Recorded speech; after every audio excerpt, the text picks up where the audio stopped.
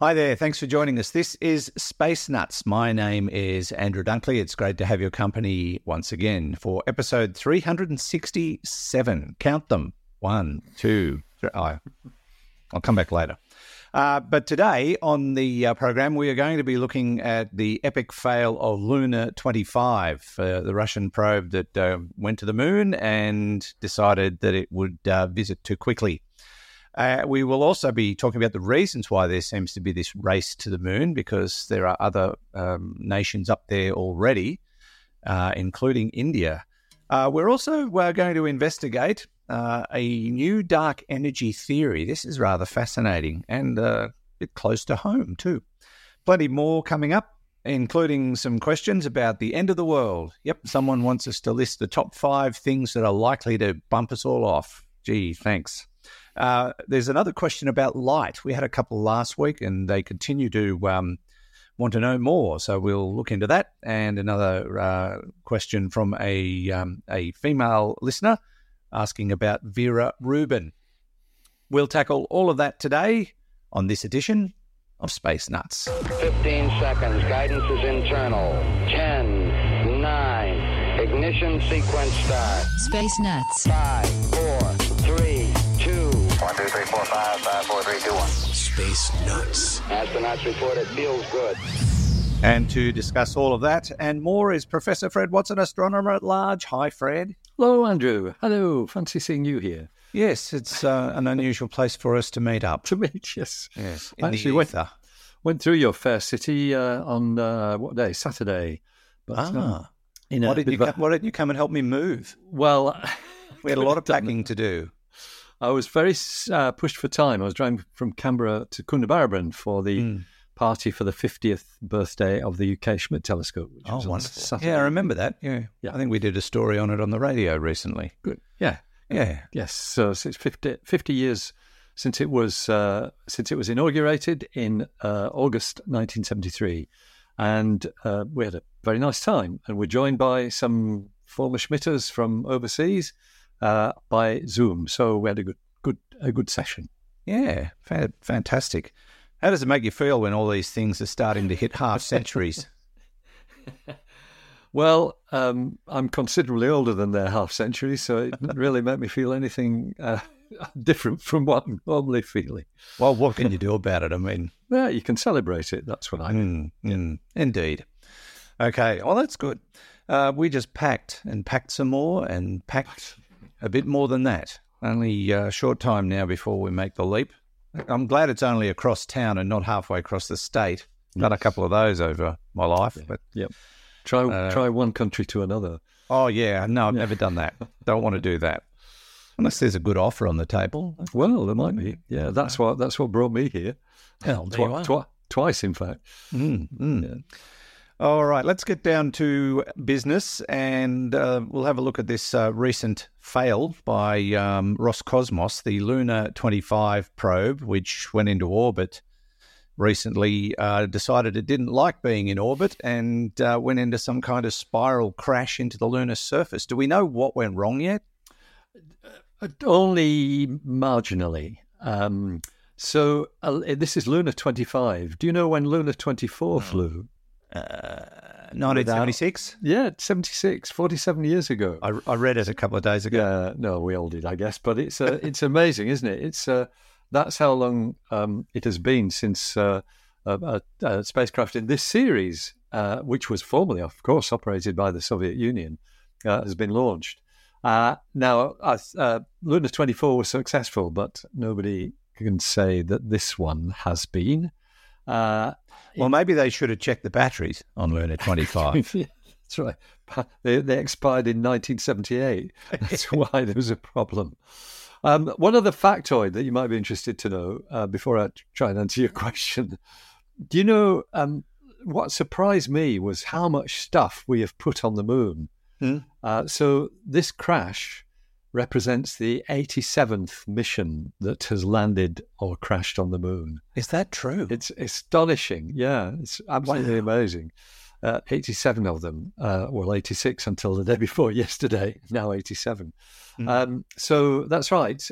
Many of which were soft landings and successful missions, particularly the 6 Apollo landings, but some of the others weren't. Some were intentional crashes, some weren't, like Lunar 25. So what happened? Well, the best detail we have comes from one of the great names in contemporary space watching, and that is Jonathan McDowell, who is an avid, I think he works for NASA actually, but he's an avid watcher of all things space. And he has information that gives details of the orbit that the spacecraft was in before it crashed. And apparently, this is his thinking. If it started at 91 by 113 kilometers, what he means by that is a peri-lunar of 91 kilometers. In other words, its nearest point to the moon is 91 kilometers. Its furthest point is 113 kilometers. It's not far off a circular orbit, but like all orbits, it's elliptical. So that's the height above the surface.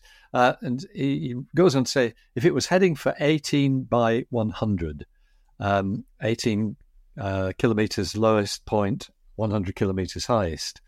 And then it is thought that there was, I'm not quoting him here, but it's thought that there was a 50% excess in the braking rocket burn.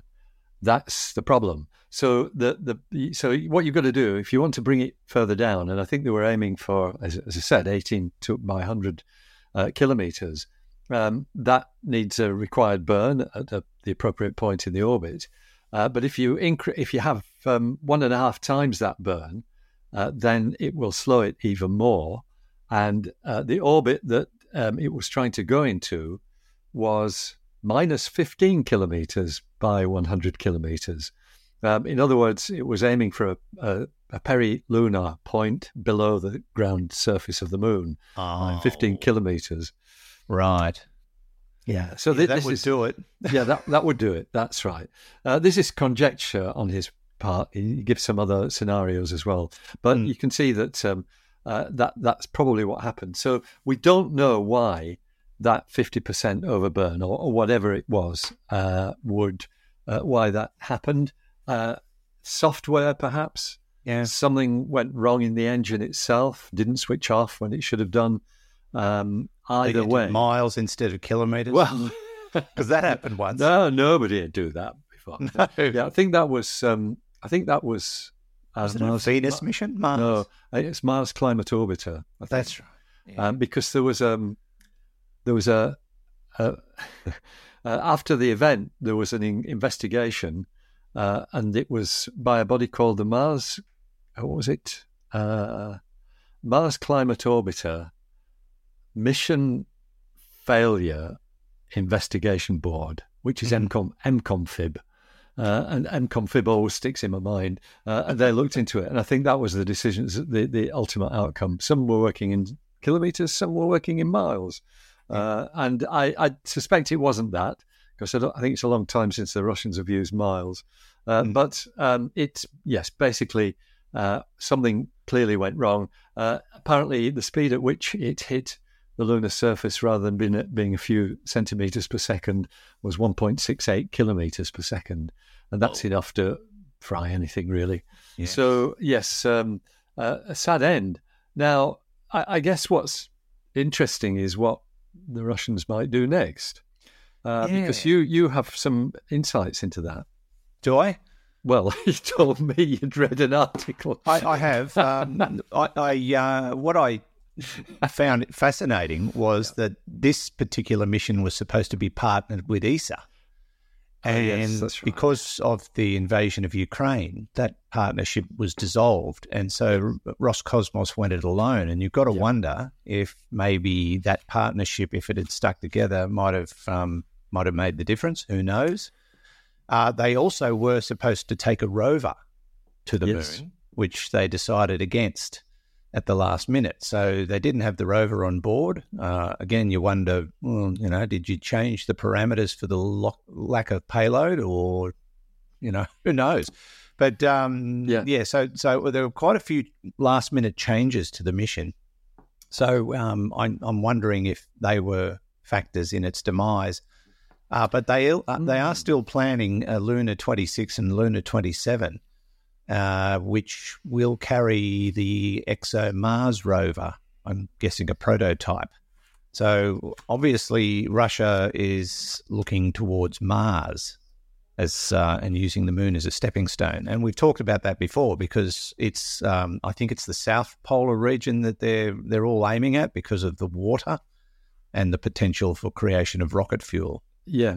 Yes. Oh, certainly on the moon that's the case. Now ExoMars is an ESA project.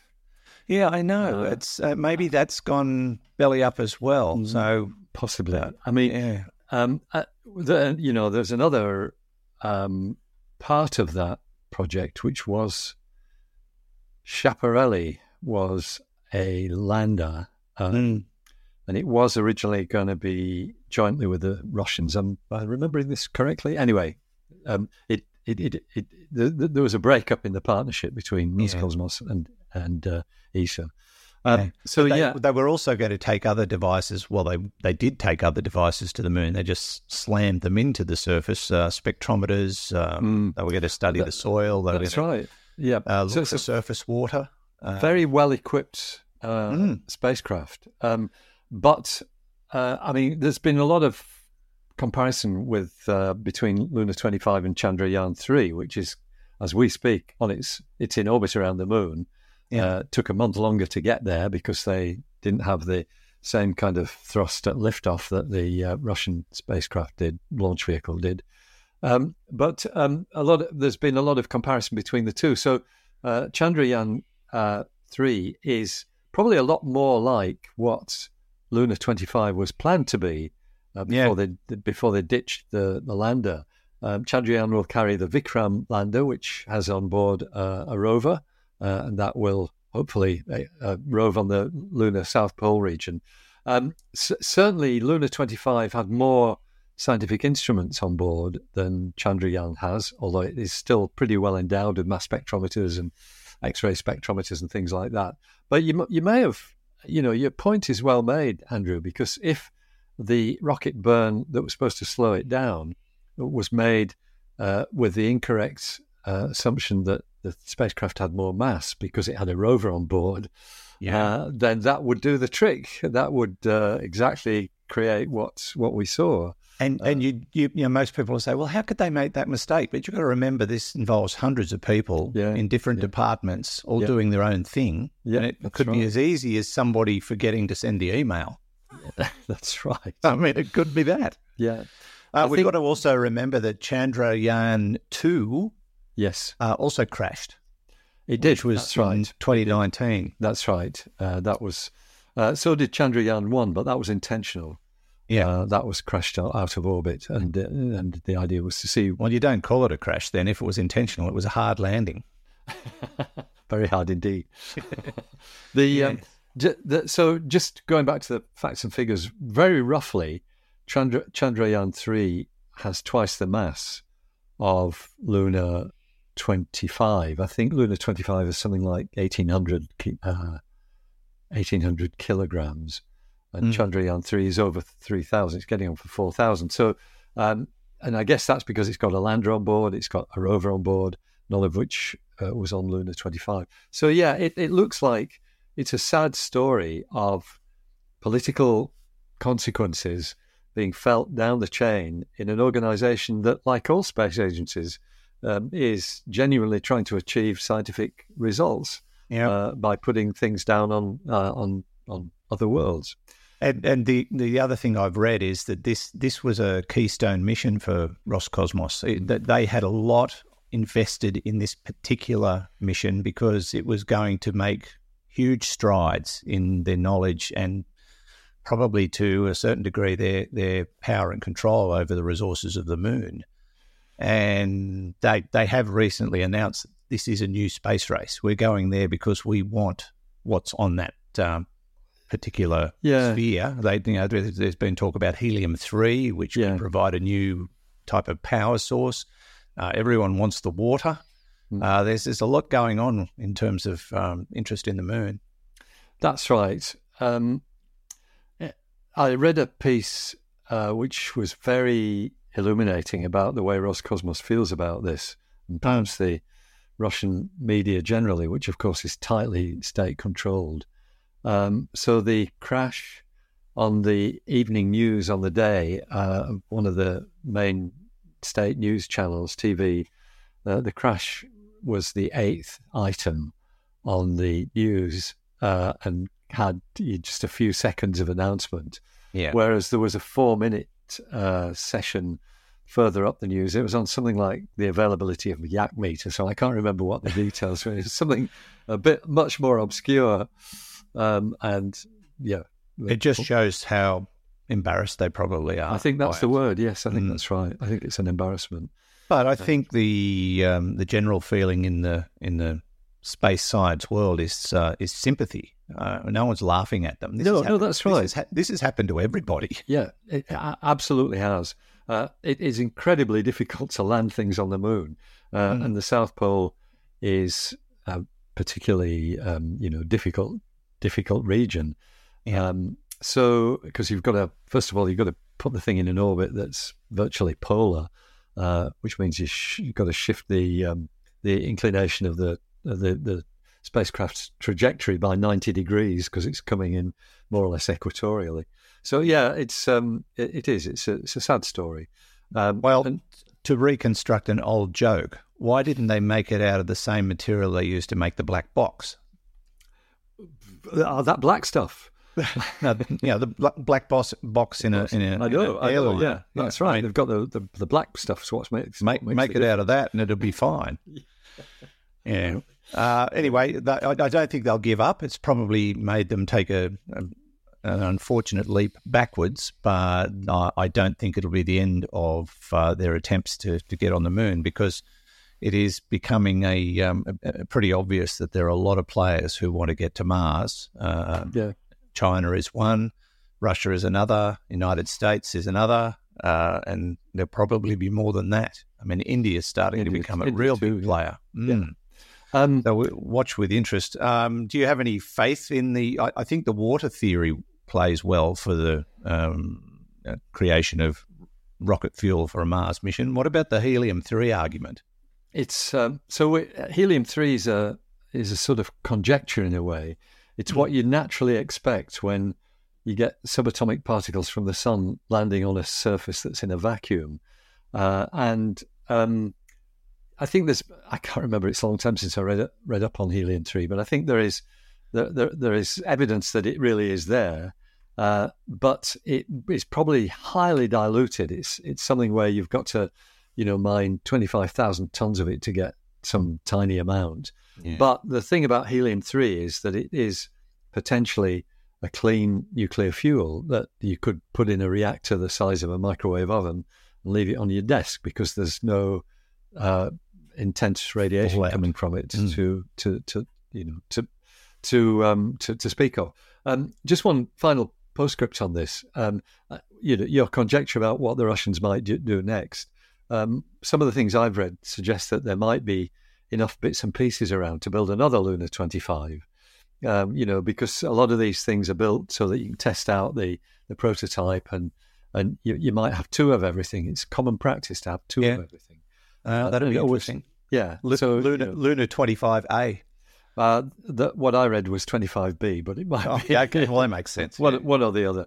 I think that's what happened with InSight. I think InSight was a spare Phoenix lander. Remember Phoenix landed near the North Pole of Saturn, Mars, northern Arctic of Mars, and then InSight landed near the equator. But I think the basic spacecraft chassis, which is called the bus, usually, I think the bus was the same in both cases. One was a spare for the other, I think. Wasn't Skylab Apollo 18? I think that's right too. Yes, so everybody does it. We all do it. That's right. Yeah. It's not a bad plan, actually. Not at all. We'll watch with interest. There'll be certainly more to see in the future in regard to Russia's attempts to get back to the moon. This is Space Nuts, Andrew Dunkley with Professor Fred. Let's take a quick break from the show to talk about our sponsor, NordVPN. Now, they are back on board with us, and we really do appreciate their support of Space Nuts. Now, what is NordVPN? Well, it's only the best virtual private network service available online, but they do more than that. And as a Space Nuts listener, you get a special deal if you sign up with NordVPN through the special URL, which is nordvpn.com/spacenuts. When you put that URL in, it'll bring up a page which will offer you this exclusive 30-day money-back guarantee with NordVPN as a Space Nuts listener. Now, you can have a bit of a look around at what they offer, and you can get all the information you need. They have over nearly 6,000 servers around the world, and they are high-speed servers, very reliable, and it does protect your online data, and it is the best encryption available at the moment. And it works on all sorts of devices. It works on iOS devices. It works on Android. It works on Windows. It works on MacBooks. You name it, it will give you protection on those devices and several platforms within those devices, from Google Chrome to Firefox to Microsoft Edge, etc. So you get great protection. So let's say you want to choose a plan. Click on the Choose Your Plan button. That's convenient, and it will give you the rundown on what's available in the various packages. Now, if you want to get the basic service, you can get secure high-speed VPN, malware protection, and a tracker and ad blocker, and that'll cost you a little bit less. But if you want to go for, say, the high end, you can get, on top of all that, the password manager, which I absolutely adore. I use that more than anything, to be honest, because if you've got to remember 100 passwords, and a lot of people have that many these days, it's almost impossible. So this manages your passwords securely. Very simple to use. There's a data breach scanner. You can get a terabyte of cloud storage and next generation file encryption for the entire package. Now, if you want to take it month by month, you can do that, or you can get a 1-year plan or a 2-year plan that brings the price down. In fact, if you go with a 2-year plan on the whole hog, it'll save you 69%, which is a pretty good saving. So have a look at it today, nordvpn.com/spacenuts. Have a look at what they offer, find what works for you, and give it a go. Don't forget, there's a 30-day money-back guarantee. That URL, again, for Space Nuts listeners is nordvpn.com/spacenuts. Get the deal today. 3, 2, 1. Space Nuts. Moving right along, Fred, let's talk dark... Excuse me. Sorry about that. I didn't mute my phone. Oh, there you go. Actually, I did unmute my phone. Oh, dear. Never mind. Now, let's move on to dark energy. And this is a fascinating story about how to possibly measure it. This is a new theory. When I say theory, we still don't know what it is. But we know it's there because it makes up, 68% of the known universe or something to that effect? Yeah, that's right, the mass energy budget, because mass and energy are equivalent, that's correct. So in lieu of the fact that we don't know what dark energy is, there may be a way of measuring it, and it involves our nearest neighbour, Andromeda. Yeah, this story surprised me, and I kind of read through it a few times. I have not yet had time to look at the main research paper, which I'm just going to bring up now, just so I can see what it looks like. Yes, it's Astrophysical Journal Letters. This is big stuff. Yep. And the authors are from principally the University of Cambridge. The title of their research paper is Constraining Dark Energy from the Local Group Dynamics. And so local group is that group of probably 20 or so galaxies, which the biggest 3 are the Milky Way galaxy, the Andromeda galaxy, and something called M33, which is slightly smaller but another lovely spiral galaxy.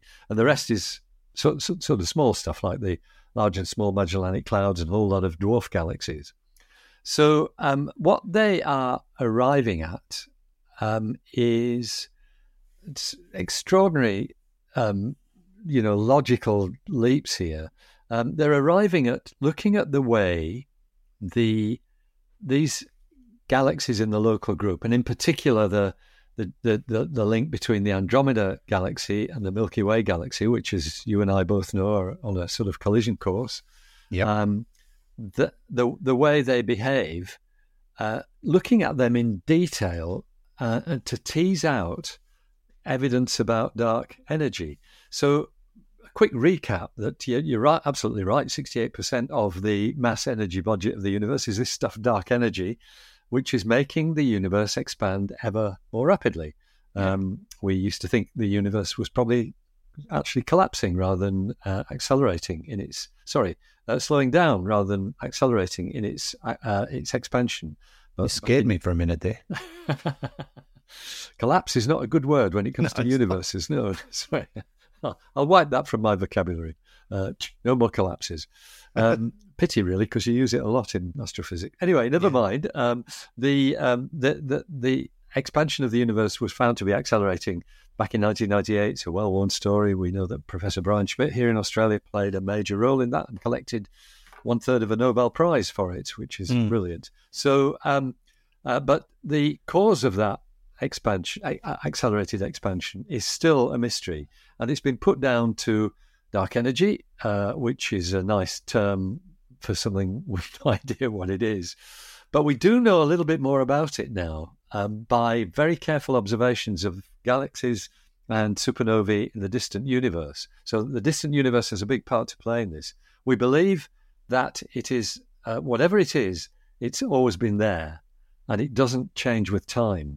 And it mimics something that Einstein called the cosmological constant, which is why you see that referred to a lot in dark energy articles. And what it's saying is that if you've got a lump of space, it has its own energy. If that space gets bigger, so does its energy. The energy is absolutely linked to the volume of space you're talking about, rather than starting off with a lump of space that has no energy and then the energy comes along later. That's not what we think happened. We think that because it mimics the dynamics mimic the cosmological constant effect, what you've got is something where you 1 kilogram of space has a kilogram of dark energy, and or whatever it is. Anyway, the interesting slant on this new article is that we spend a lot of time looking deep into the universe to get the handle that we have on dark energy. And when you're looking deep into the universe, you are, by definition, looking at very faint objects. And that means the measurements are very hard, and the parameters that you get, particularly things like velocities or redshifts, as they really are for that, are a bit flaky. They've got quite high error bars.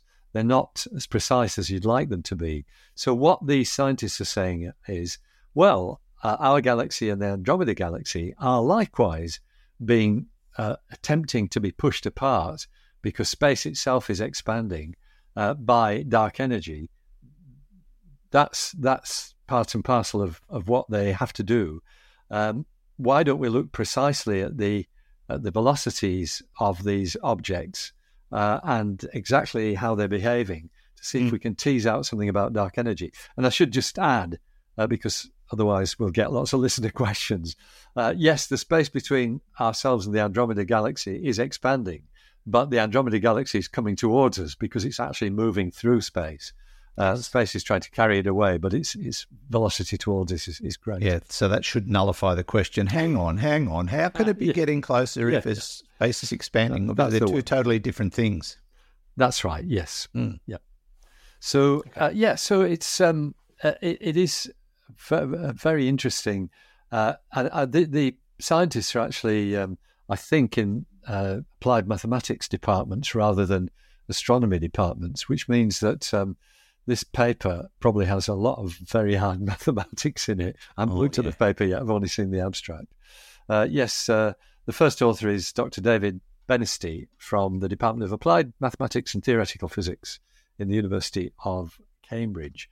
And so that's the bottom line, trying to check out the behavior of dark energy from the measurable behavior of two galaxies, one of which we're sitting in, and the other of which is our nearest large neighbour galaxy.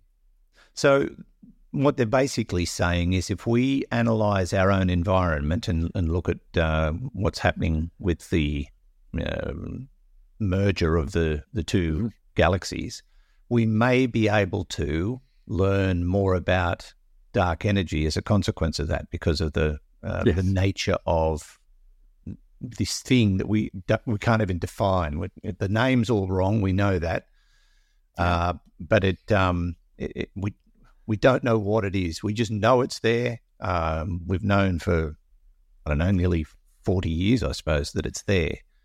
And it answers a lot of questions as to why things are happening and how they're happening. I think I know a lot of people struggle to get their heads around this, and I'm one of them. In fact, I'm probably bottom of the class when it comes to explaining these things. But dark energy, gravity pulls things together and dark energy pushes things apart. Is that how it's described? So let's just go back through that one, Andrew. I lost you completely there. Oh, okay. You dropped out. So you're about to say something. Yeah, no, it's one of the things we know about that. Is it? Yeah, we can't define it because we don't know exactly what it is. In fact, we've got the name wrong. Yeah, it should be. Poorly describes what we're defining and puts people in the wrong frame of mind straight away. But the other thing is, I think I read that a good descriptor of dark energy is it's almost the opposite to gravity. Gravity brings things together. Dark energy pushes things apart. Is that fair? It is in one way. It's fair. In exactly as you've said, it pushes things apart. Where it differs from gravity, Andrew, is that it's everywhere. Gravity is the only way you've got matter. Dark energy, you don't need anything. It's still there. That's because it doesn't matter. Boom, boom. I wish it didn't. On the other hand, but unfortunately it does, given how much of it makes up the known universe. Yes, indeed. So yes, it's look. I think this is work of the kind where you're looking at the potential for a new technique to give you answers about the nature of dark energy. I mean, what it's done so far, I think, is put upper bounds on the extent to which dark energy exists. You know, it actually just sets limits. And that's a start. That's always a start in science, to have limits on what the range of a parameter can be that you're trying to find. And the James Webb Telescope is going to be really focused heavily on this, and they're going to be able to measure Andromeda's mass and motion. Yes, which may, as you mentioned, those upper boundaries may help understand those more and perhaps come up with numbers that we can understand. But that new ESA telescope that they've put up there is also going to maybe try and solve this one as well. I think it's going to be focused on dark matter too, is it? Yes, that's Euclid. Yes, that's the one. Yeah. But as is quite often the case with stories we tell, we just leave people hanging because there's no answer. The answer is probably 42. Yeah, but that would be it. Yeah, indeed. So we can at least, maybe we can put an upper bound on that and say, well, it's not 43. No, but I'm guaranteeing that we'll get questions about this from all and sundry, because whenever we talk about this, and because we can't adequately answer the question, nobody can. It prompts all sorts of theories. I love the way people think when they come through with ideas about how this could be and what it might be, et cetera, et cetera. So I am looking forward to that, because I know it will spawn some questions. That's good. At the moment, they're looking at ways of trying to measure what's going on via the mass and motion of Andromeda. Would that be a fair? Yes. Sort of, draw a line under it there. That's absolutely right. And you might want to point to the article I sent you for our listeners as well, just so that it was on Space Daily. Yes, indeed. This is Space Nuts. Andrew Dunkley here with Professor Fred Watson. Roger, you're loud and clear here also. Space Nuts. Yes, indeed. Now, Fred, let's go to some audience questions. And the first one is pretty bleak and dark, and it's going to make us all feel real good. This one comes from Nigel. Hi, Space Nuts around the world. Hi, Fred and Andrew. This is Nigel from Brisbane in Australia. It's the end of the world, or so I've been told. Over the years, I've heard of different ways that the universe will wipe out life on Earth. The most common one is when the sun will expand and cook the Earth. Some of the other ones are, but I'm not sure about, another star will come into our solar system and we'll get hit with an energy burst from the pole of a supermassive black hole at the center of a galaxy. I'm kind of curious if there's an asteroid that's due to hit the Earth at a later date. Anyway, Fred, here's my question in two parts. One, can you give us a top 5 ways that the Earth will come to an end at the hands of the universe? And part 2 is, can you give us a time frame on each? I'm curious to know which one is going to come first. Love the show. Keep it up. Thank you, and see you later. Thank you, Nigel. Very dark question, but also fascinating. The end of the world. I suppose we've been speculating about that since science fiction started being written. And, there are so many. I could think of 3 or 4, but 5, I don't know, 5?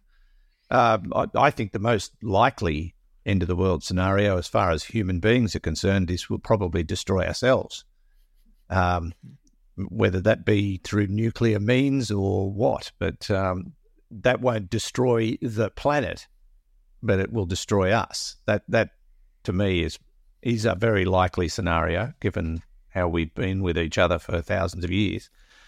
Asteroid, although there's nothing on the horizon, is there? The sun will eventually reach an age where it can't cope anymore and gets fat and old and destroys us. But let me throw one out there, Fred. Artificial intelligence. Yeah, that's another. Now, Nigel did specify the end of the world at the hand of the universe. So so it means destroying ourselves of the planet itself. Well, no, I don't think he means that. I think he still means wiping out humanity, but by some cosmic cause rather than us doing it, which I think you're right is a potential, definitely it's definitely a doomsday scenario that we could effectively wipe ourselves out. But what would happen would be effectively the planet would become unlivable because there'd be so much stuff in the atmosphere, the nuclear winter, and a lot of radioactive isotopes spread around in dust. It would be a pretty nasty kind of scenario. The one that's it's a kind of on the edge of being a natural one and a terrestrial one or a cosmic one is a runaway virus. And we've seen what runaway viruses can do in recent years. I used to write about this as a potential end to humankind before COVID came along, and it definitely illustrated the veracity of what we were saying. That that's a potential end for humankind. Is if you have something that wipes out everybody, you're in big trouble. Then you're right, absolutely right. I think that the number one would be an asteroid impact. It's certainly not going to destroy the planet, but it doesn't take much of an asteroid impact to make the atmosphere unlivable again. Certainly something the size of the Chicxulub event back in 66 million years BC, BCE as it is now, before the Common Era. That was about 15 kilometres across. It's not much. Certainly, as far the Earth doesn't even notice that as a planet. Now maybe a slight glitch in the position of the rotation axis at the North Pole, but only by a few centimetres. So yes, that's but definitely for humankind really bad news. So we've got 3 there. Supernova? Yes, a supernova was where I was heading next. If there is a star we're pretty sure that there aren't any supernova progenitors anywhere in our neighbourhood. We talk about ones like Betelgeuse, 500 light years away or thereabouts, or Eta Carina, which is 8,000 light years away. These are their effect. Whilst probably not benign, it's not planet killing effect. So the other one, I guess Nigel's right in thinking about, if you've got beamed radiation, which does come from the poles of black holes, and it's in our direction, that could be problematic. It may be, the galaxy, our galaxy, the black hole at the centre of our galaxy is pretty benign at the moment. Yeah. If it woke up and started chewing up a lot of stuff, then that could start spraying out a lot of radiation, which might not be very pleasant. Gee whiz. That's nice to know. Could something come in from outside of our solar system and sort of sweep away our protective cocoon? Well, so Nigel mentions a star straying into the solar system. There's certainly nothing at all on our horizon that would fit that bill, not even brown dwarfs, which are quite hard to observe. Because, all the ones we can see, you can measure what their velocity is, and they're just standard velocities. But maybe an interstellar asteroid. I don't know that it would be any more dangerous than a solar system asteroid strike. They are going faster. It could be going at 60 kilometers per second. And that means it releases a huge lot more energy on the Earth when it hits it. Even your favourite space object, Oumuamua, had it hit the Earth, it would, 400 metres or something long, or in diameter, depending on what shape you think it is. That's going to do some serious damage. So, and that came out of nowhere. That was one that we didn't see coming. Well, we didn't see it till it had gone past. Yes, that's right. Yep. Yeah, that's scary. So, Nigel, all sorts of possibilities, but none that we are aware of at the moment, especially with the asteroid question. I don't think there's anything within 100 years, is there? That's right. No, not within it. PHAs, potentially hazardous asteroids, of which there are some thousand known now. I think it's about 2,000 or 3,000, if I remember rightly, none on a collision course within the next 100 years. That's good news. You can take a breath, Nigel. For 100 years, anyway. For 100 years. It's all good. But no, great question. We love speculating from time to time, and it's nice to get a what-if question, so thank you for that. Let's move on to our next question from Noah. Hi, Fred. Hi, Andrew. It's Noah calling from Eureka, California. Wiat Land, at the pointy end of the Cascadian subduction zone, close to the other side of the globe from you guys. So my question is a two-parter with a bonus question, and it has to do with light. So I'm a mechanic, and sometimes to trace the source of a fluid leak, I'll add a special dye to the engine or a transmission or air conditioner. Then, using a UV lamp and yellow glasses, I illuminate the area with the leak with UV light. The dye I added glows eerily and stands out visually, enabling me to trace the source of the leak easily. So part A of my question is this. How can I see the UV dye through my yellow goggles if my eye cannot process UV radiation? What am I actually seeing? Is the spectrum shifted downwards somehow? Part B of my question is this how UV-sensitive telescopes and craft like MAVEN work? And here's the bonus question. Why does the light appear spooky yellow or green or red, depending on the dye that I'm using, if the UV is on the violet end of the spectrum? Shouldn't the dye look violet? Thanks, guys. I tend to think of a lot of weird stuff like this at work, and this one has been puzzling me for a while. Thank you. Thank you very much, Noah. Wow. So he uses a dye to trace a leak in an engine, and I'm gathering he wears goggles to look at where the dye has travelled, but he's wondering how that works when you're not supposed to be able to see UV? Yep. So what's So, just remind me, Andrew. NOAA uses a UV light source. Is that right? I guess he uses those night vision goggles. Would they use UV? That would use the light source itself. No, it's all right. I just wanted to check. So okay. What I think is happening is you've got a leak, and you want to check that the fluid you poured in at one end is coming out the other. Our plumber does it the same thing, actually. Right.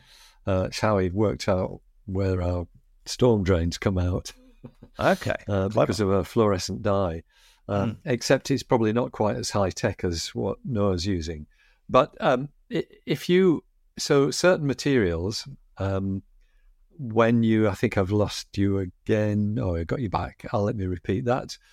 Certain materials, when they're illuminated by ultraviolet light, the ultraviolet light is high energy light, and so it excites them to fluoresce. And so they fluoresce, they glow brightly by this process, which is in a completely different waveband. And yes, often it's yellowish.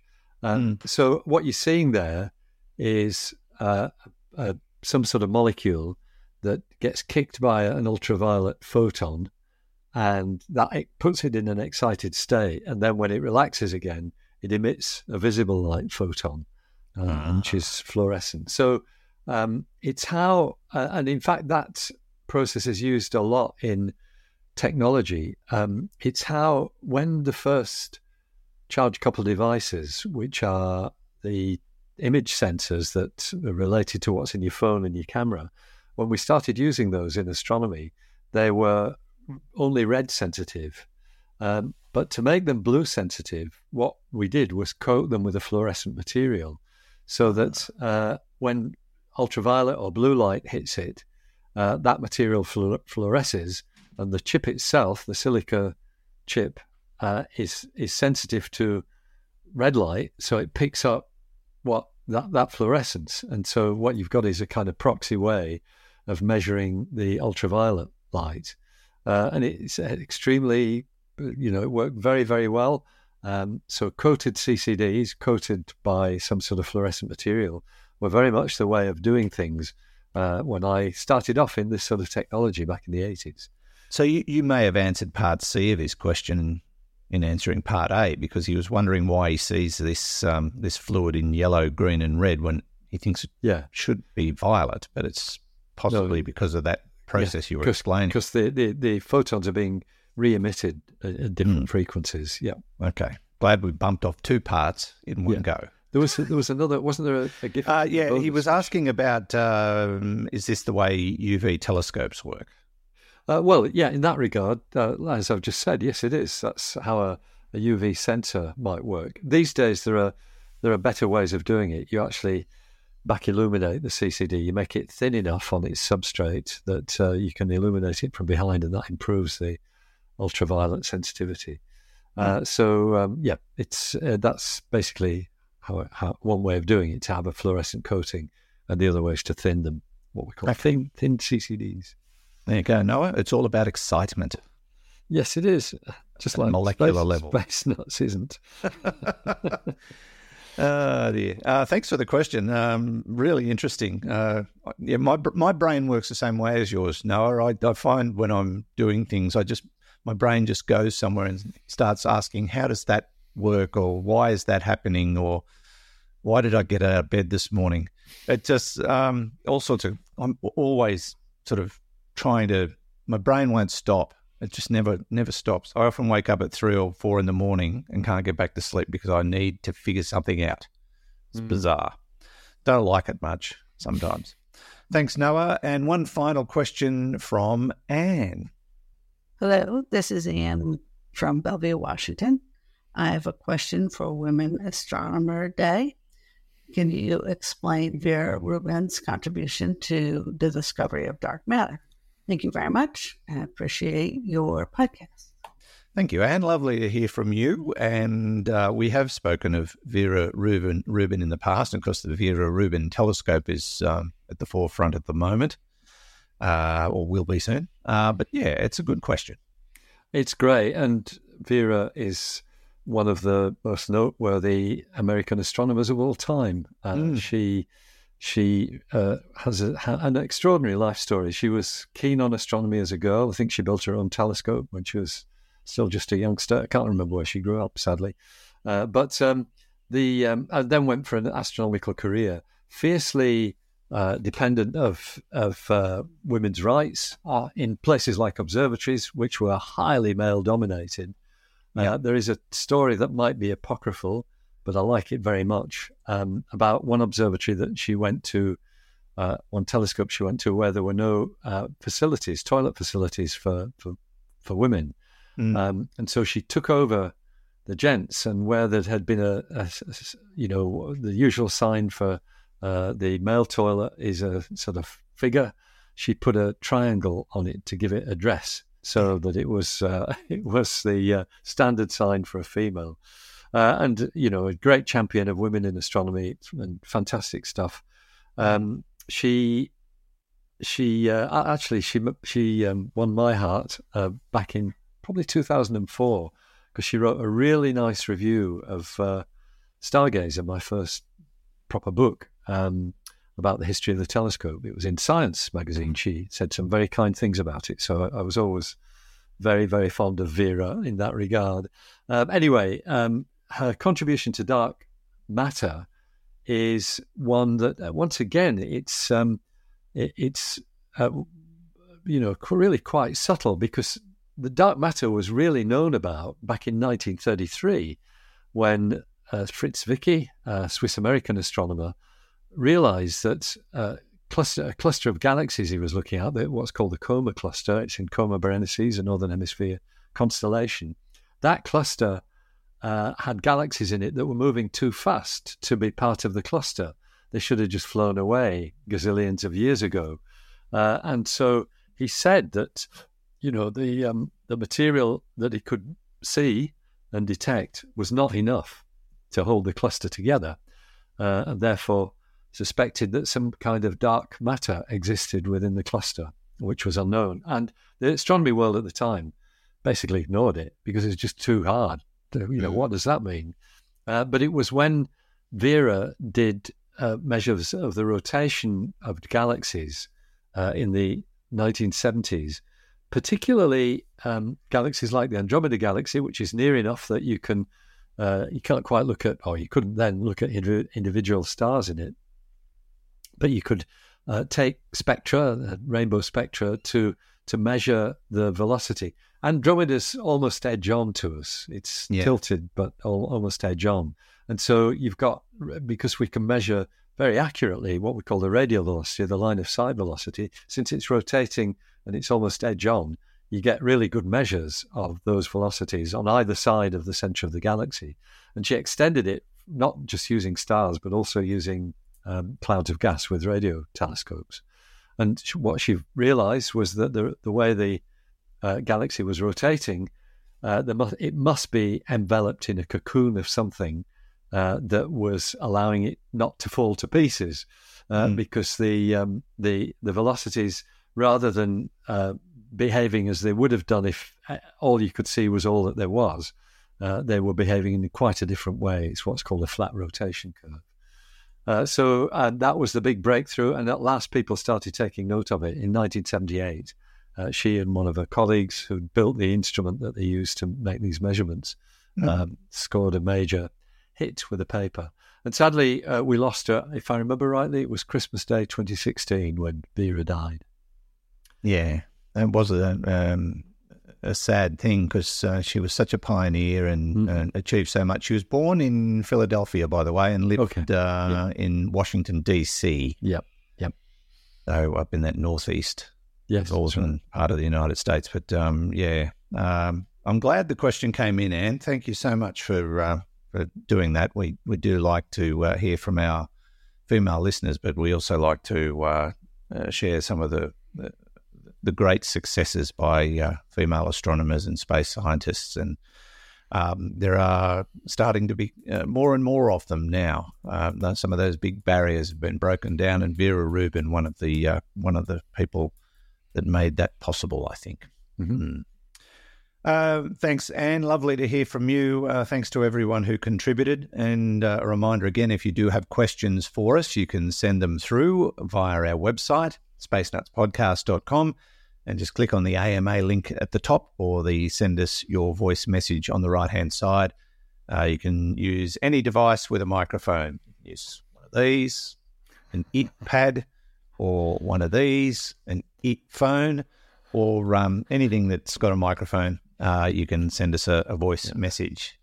You can write it down on a piece of paper and scan it and send it through to us as well. That's okay. All our contact details are on the website. And have a look around while you're there. There might actually be a Space Nuts shop on our website, which you can buy little goodies, get yourself a sticker or a cap or a shirt or a hoodie. Next time you're robbing a bank, you might think of us. Now... Dear, where'd that come from?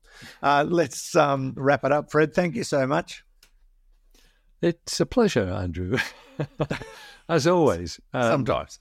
Yeah, I'm just trying to imagine whether any of our listeners might be bank robbers. It's not something that's ever occurred to me before. Well, if they do and they're wearing a Space Nuts hoodie, that's probably going to be it'll narrow down the suspects. Yeah, that's right. It will. Okay. Thanks, Fred. We'll catch you real soon. Sounds great. Take care. All right. Andrew. Professor Fred Watson, astronomer at large, part of the team here at Space Nuts, and thanks to Hugh in the studio for just being him. And from me, Andrew Dunkley, we'll catch you on the very next episode of Space Nuts. Bye-bye. Space Nuts. You've been listening to the Space Nuts podcast. Mission complete, Houston. Available at Apple Podcasts, Google Podcasts, Spotify, iHeartRadio, or your favourite podcast player. You can also stream on demand at Bytes.com.